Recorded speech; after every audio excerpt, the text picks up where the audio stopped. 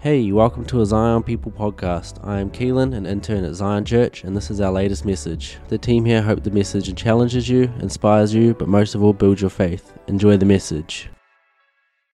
So as we start this series, The Sounds of Heaven, we're looking in Revelation 4. Phil read the passage this morning from Revelation 4, and we're actually running through Revelation 4 and 5.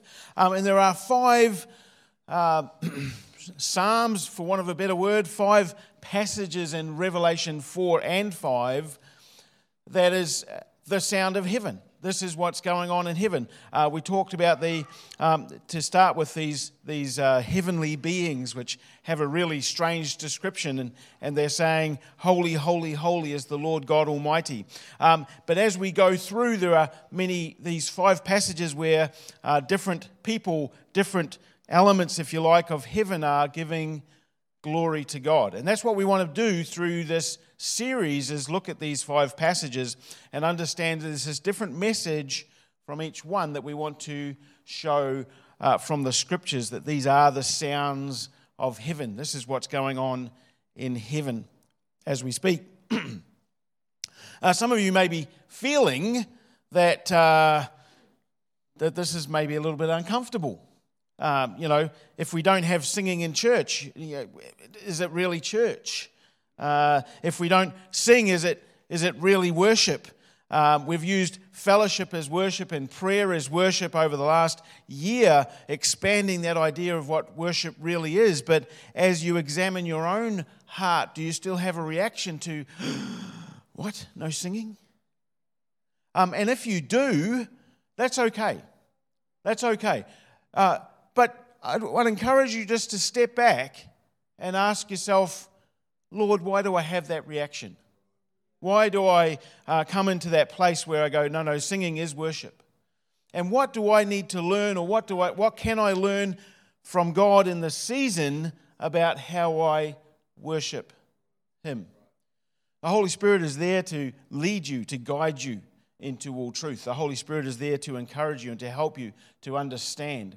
And as we think about this and work through this idea of a lifestyle of worship, then just be open to the fact that God is far more than you can think or imagine. And that's really what we're going to be talking about this morning. When Revelation 4:8 is the first passage, and we're going to be talking about the fact that God is unique. God is unique. God is not like other gods. God is not like other gods. God is not like anything else. Worship defined as being ascribing greatness to God, and so we're going to be looking at kicking off of what that greatness actually looks like. We can ascribe greatness to our God certainly by singing about His greatness. We can also ascribe greatness to God by sharing with others the examples of His greatness in our own lives, which is what we've done this morning. We can show that God is great by demonstrating that what we believe in God is great, because it moves us to action. We can ascribe greatness to God by spending time, having a conversation with God, telling Him how we feel, by coming to Him in humility and confession and thanksgiving and adoration that we have done this morning. We can understand God's greatness in and of itself, apart from us. And that's really what we're going to be talking about this morning. You see, God doesn't need us to tell Him He's great. God is great. Ascribing greatness is our response to the fact that He is great. He is worthy of our worship. He is worthy to be praised. And whether we praise Him or not, He's still worthy to be praised. He doesn't need worshippers. He wants us to come into that place where we understand what it means to ascribe greatness to our God, because it's good for us. It's good for us. God already has the angels, the elders, the martyrs around the throne ascribing greatness to Him. We need to join in with what's going on. It's not that we're looking to do what is going on. Okay, now the point of Revelation 4 and 5, just to give you a little bit of a summary, because it's the book of Revelation and everyone sort of almost has this, yeah, I'd really like to know, and the other half of the congregation says, no, I really don't. When it comes to the book of Revelation, I'll just give you a little bit of an overview. Revelation 4 and 5 is answering the question, who is worthy? In Revelation, at the start of Revelation chapter 5, we have this question. In fact, John is so upset because it seems to be that there is nobody here who is worthy to break the seals, to open the scroll. And John's saying, I'm looking around. I can't see anybody who is worthy. And he asks that question, who is worthy? And of course, Revelation 5 goes on to explain that somebody has done the work. Somebody has made the standard. Somebody is worthy to open the scroll. Now, just as an aside, what was the scroll that was opened? It was the title deed to the planet Earth. All right, a scroll that's written on the inside and the outside in Jewish terms is a title deed. It's the deed that goes to a piece of land. And what Jesus is being given and has the authority to open is the title deed to the planet Earth. He gets to buy it back from the person who Adam sold it to. That's the whole point of Revelation 4 and 5. Who is worthy to break the seals and open the scroll? Jesus Christ by his work on the cross. We're ascribing greatness to our God. So in Revelation 4, if you have your Bibles with you, we're going to look through that passage again. We heard it at the start of the morning. We're just going to read through again. We've got John, who's been given a vision in chapters 2 and 3 and messages to the churches throughout Asia Minor.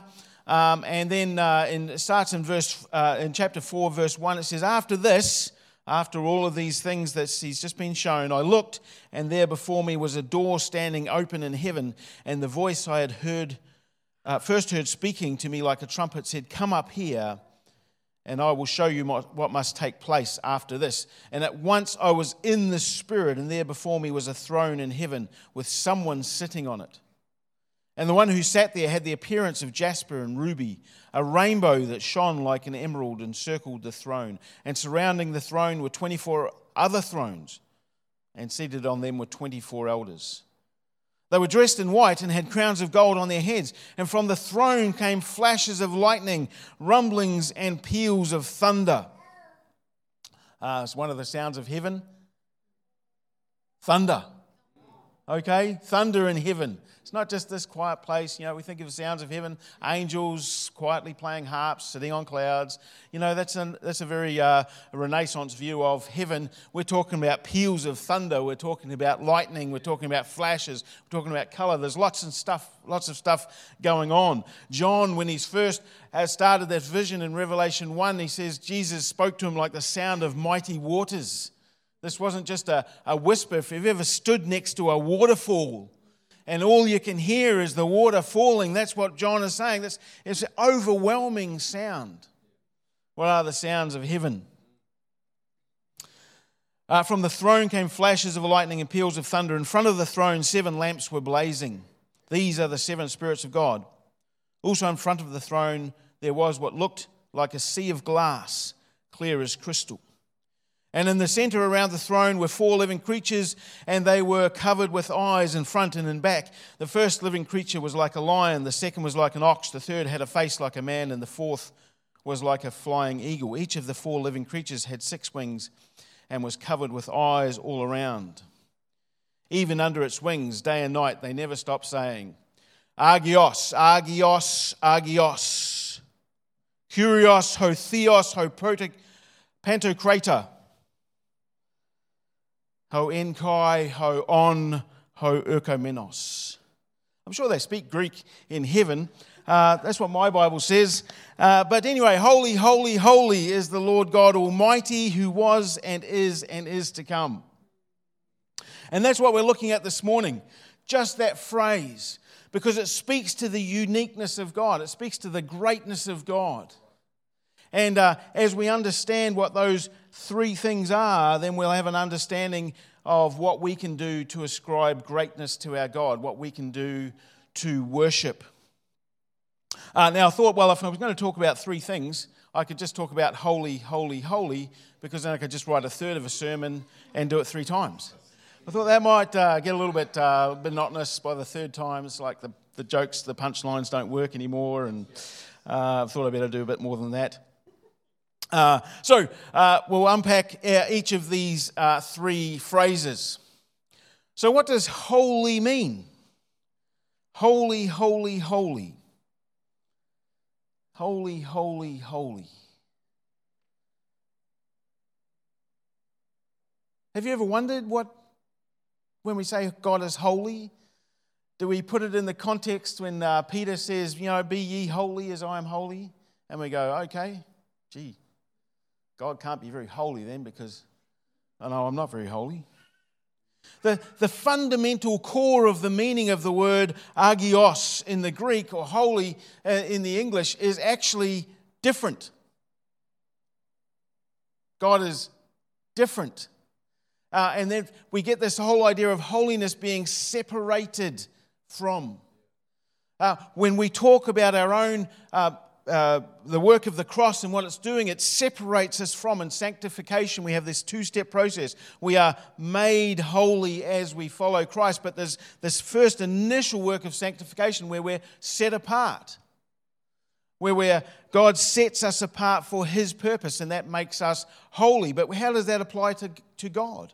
God can't set Himself apart for His own purpose, or can He? This sort of idea, this technical meaning is that God is somehow different from the world, somehow separated from the world. And that's the bit that we try and really hard to understand, but can't quite get it. You see, we have a human perception of who God is. We have a human perception of who God is because that's all that we can have. But then when you read through Scripture and you understand who God is, you sort of go, well, that's just so much more than what I could think or imagine. He is so much greater. He's not just big. He's infinite. And everyone says, okay, well, I understand infinity. Well, no, we don't. What's a number bigger than infinity? Oh, it's easy. Infinity plus 1. No, doesn't work. There is no such thing as infinity plus 1. For those of you math geeks, you can talk to me about that later. Okay,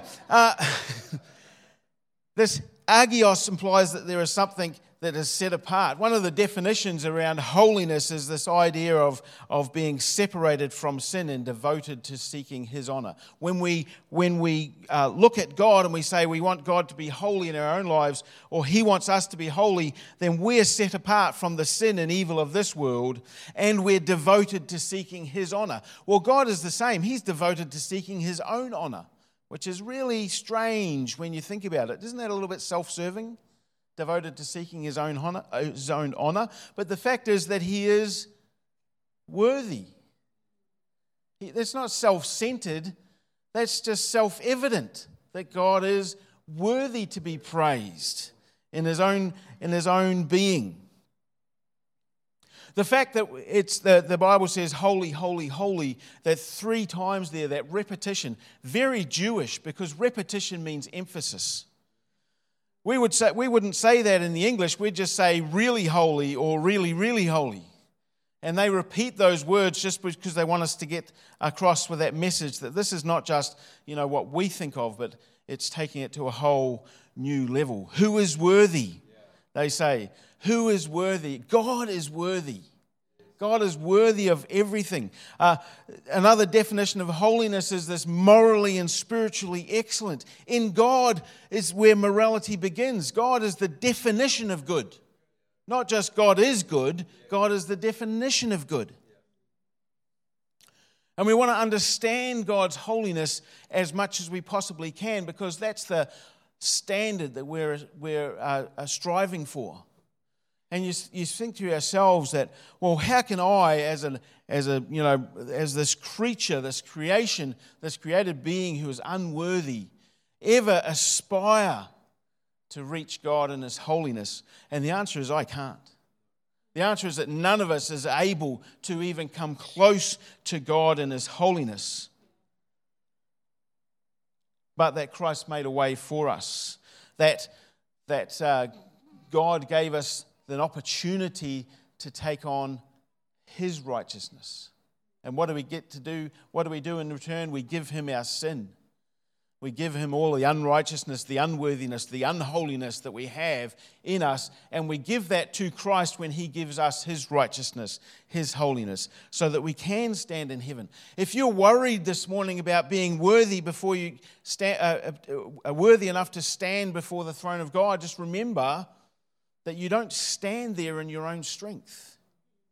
You stand there because Christ has done all the work. He's made a way. We can come boldly into the throne room simply because Christ has made a way for us. In the Old Testament, that picture of holiness was really in the tabernacle. They talked about the holy place. So first of all, they just build a tent in the middle of a camp. It's in the middle of a dry and dusty desert. But they put this tent and they put a wall around it and they section it off and they say outside is the world, inside is the place of God. And then within the tabernacle they have the holy place where the priest can come and go to change the bread on the table, to trim the lamps in the menorah, to do the things that they need to do to offer the prayers in front of the altar of incense. And so, but that's separated. There's only certain people who can go in there. And then they separate it again and they say there's the most holy place where the mercy seat is, the Ark of the Covenant. And only once a year can we go into that place. And only one person out of the whole nation of Israel is able to do that. That's this continual separation and continual increase in devotion.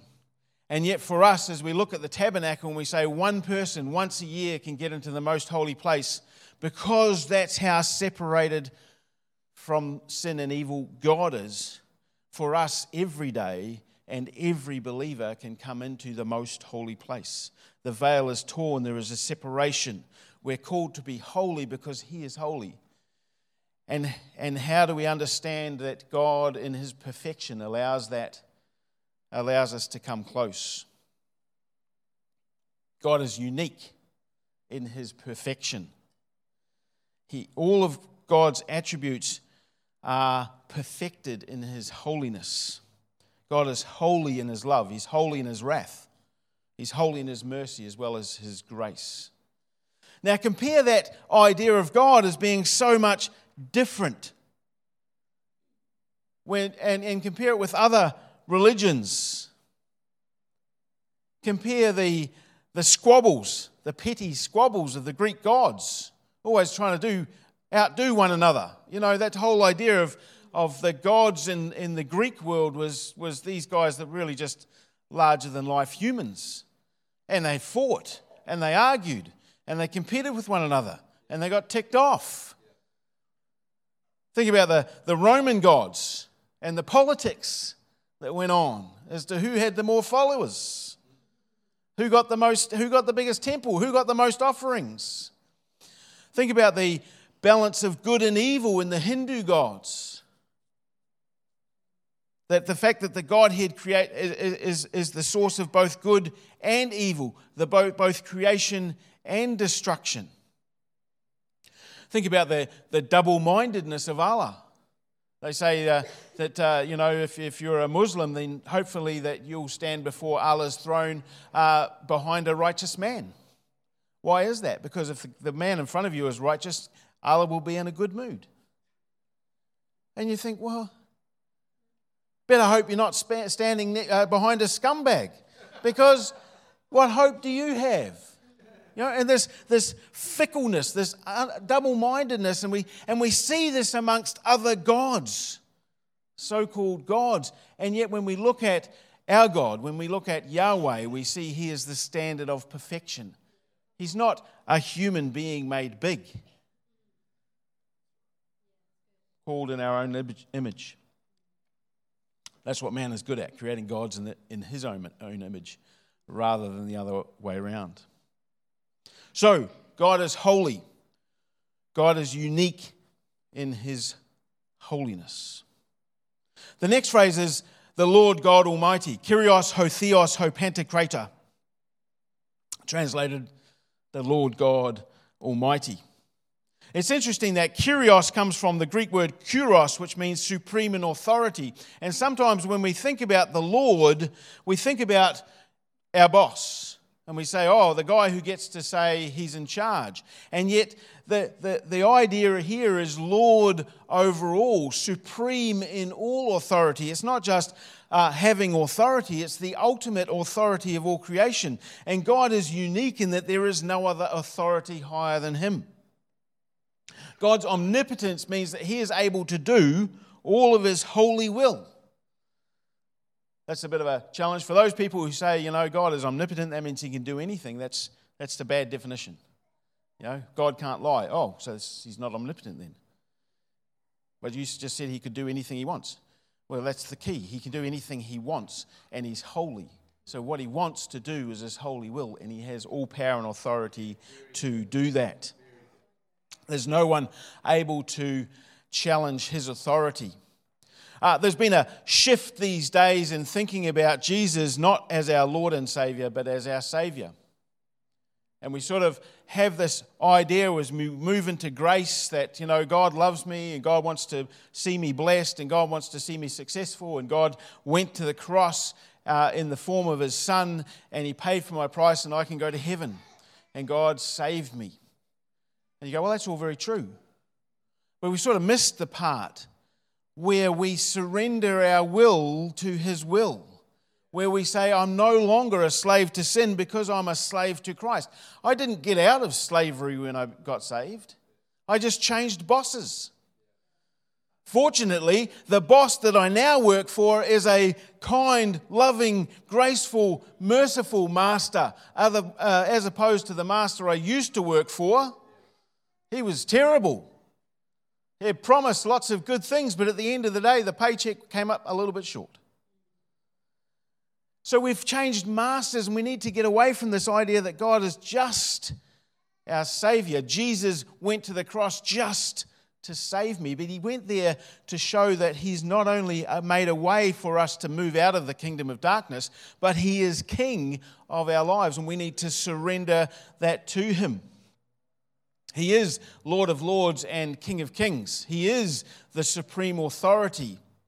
All authority in heaven and on earth has been given to Jesus. He is truly Lord. We need a revelation of Jesus as Lord, I think. Kurios, not curious, kurios. Theos, the next word, means God. That's pretty easy. Interesting enough, there's not too much written about what the origin of that word is, although long before the New Testament was written, that word theos in the Greek referred to the supreme being who owns and sustains all things. God is unique because he owns everything. Not just the cattle on 1,000 hills, everything. Some have suggested that the root of that word theos means to implore, to ask, to beseech, to supplicate. Right? God is the one we go to ask for stuff because he owns everything. Is he the first place that you go to ask? Or the last place? Is he truly, do you see him as theos, owning everything? Or do you see him as sort of that, well, I'll try and figure it out on my own. If it doesn't work, maybe I'll come and say a few prayers and say, God, please give me. Do we see that theos, that idea of God who owns everything, as being our supernatural ATM? I got a card with Jesus' name written on it. I put it into my supernatural ATM. Out flows the blessings. God says, hey, there's not much credit in your account. You need to pray more. Is that how we think it works?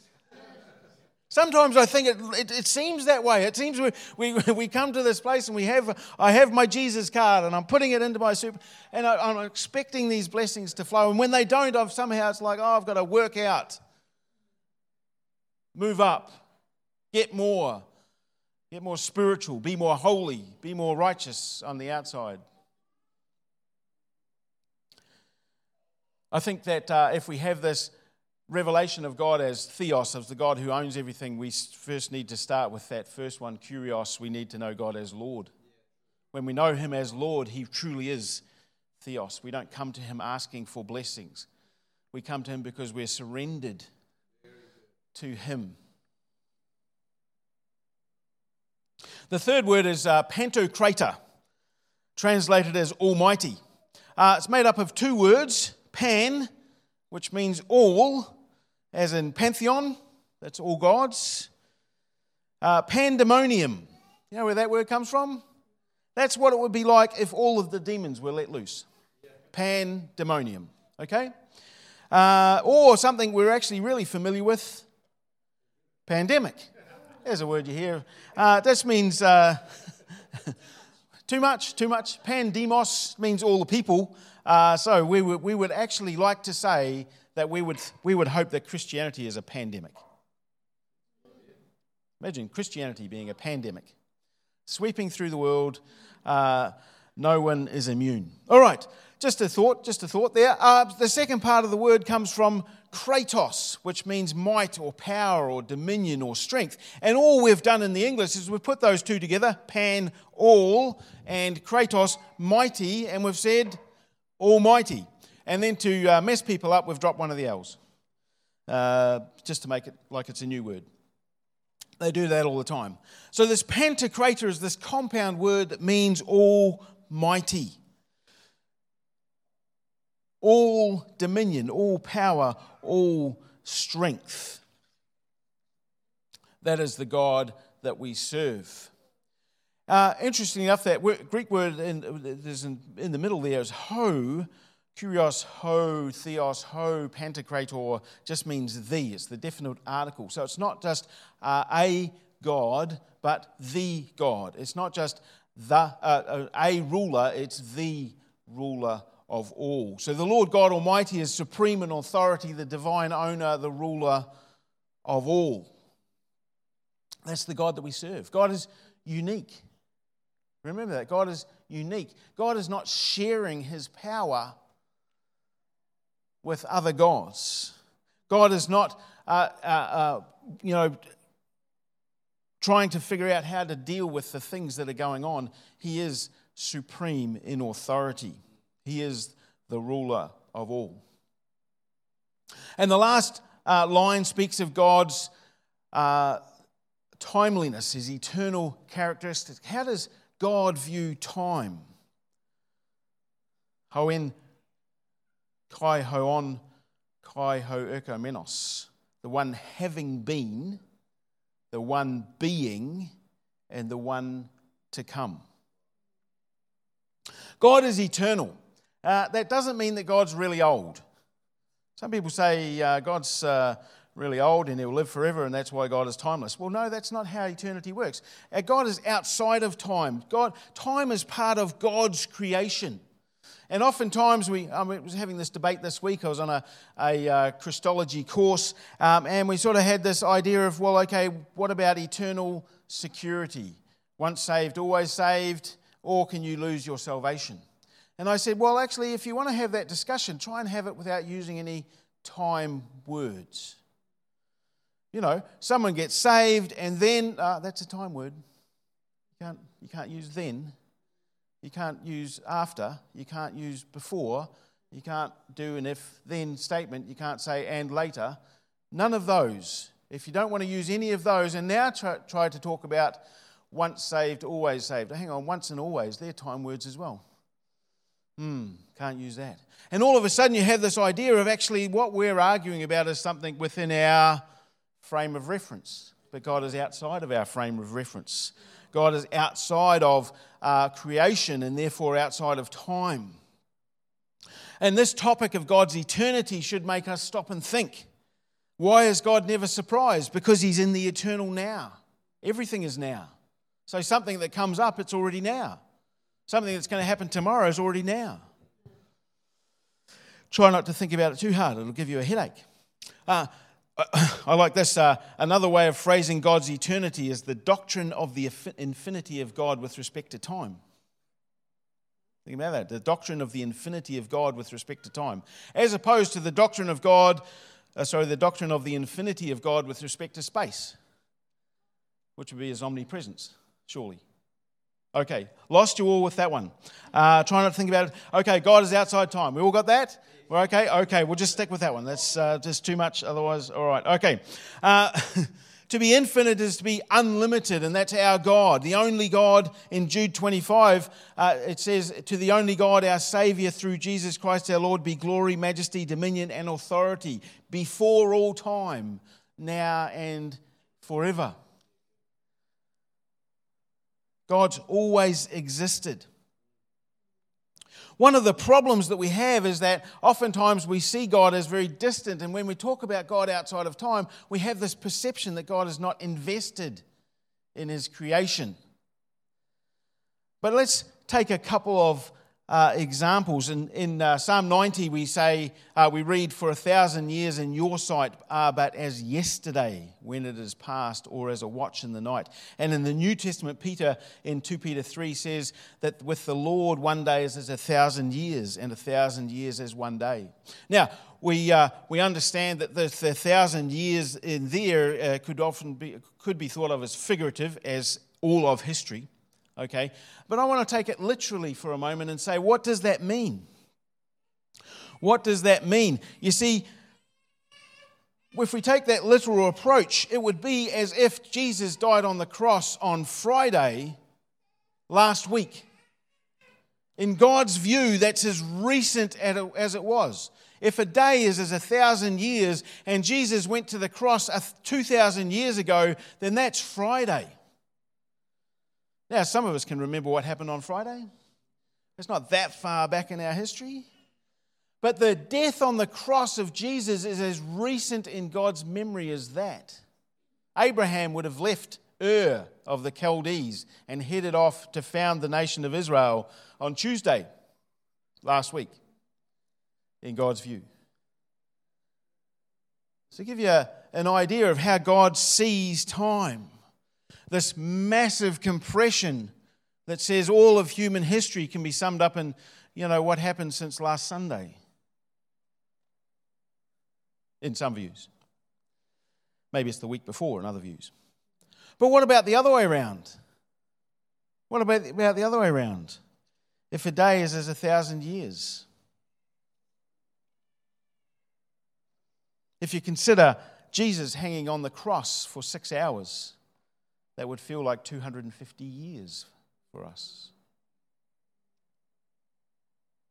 Suddenly the sacrifice of a God who steps into His creation, who is willing to make that sacrifice for all of us, seems to be far, far bigger than what we could think or imagine. We think of cross, Jesus went to the cross and He just had to endure that pain and suffering for 6 hours, but that's an eternity. An eternity on the cross to make sure that every single sin that needs to be paid for is paid for. That, when we talk about the hymn that says, when Jesus was on the cross, you were on His mind, we can take that literally. He can think of every single person. This is the God who has stepped into time to save us, but who is outside of time. This is clearly a God who is unique. This is clearly a God who deserves our worship. Isaiah 46 says, "For I am God and there is no other. I am God and there is none like me, declaring the end from the beginning and from ancient times things not yet done. Saying, my counsel shall stand and I will accomplish all my purpose." As we look at this phrase, holy, holy, holy, the Lord God Almighty who was and is to come, we should be standing back in awe just in that tiny little phrase and saying, our God is worthy to be praised. This is ascribing greatness to God because He is great. If we even have just a glimmer of understanding of the infinite God, then we'll see how great, how far beyond, how far more than we could think or imagine that he is. We kind of come back to that question.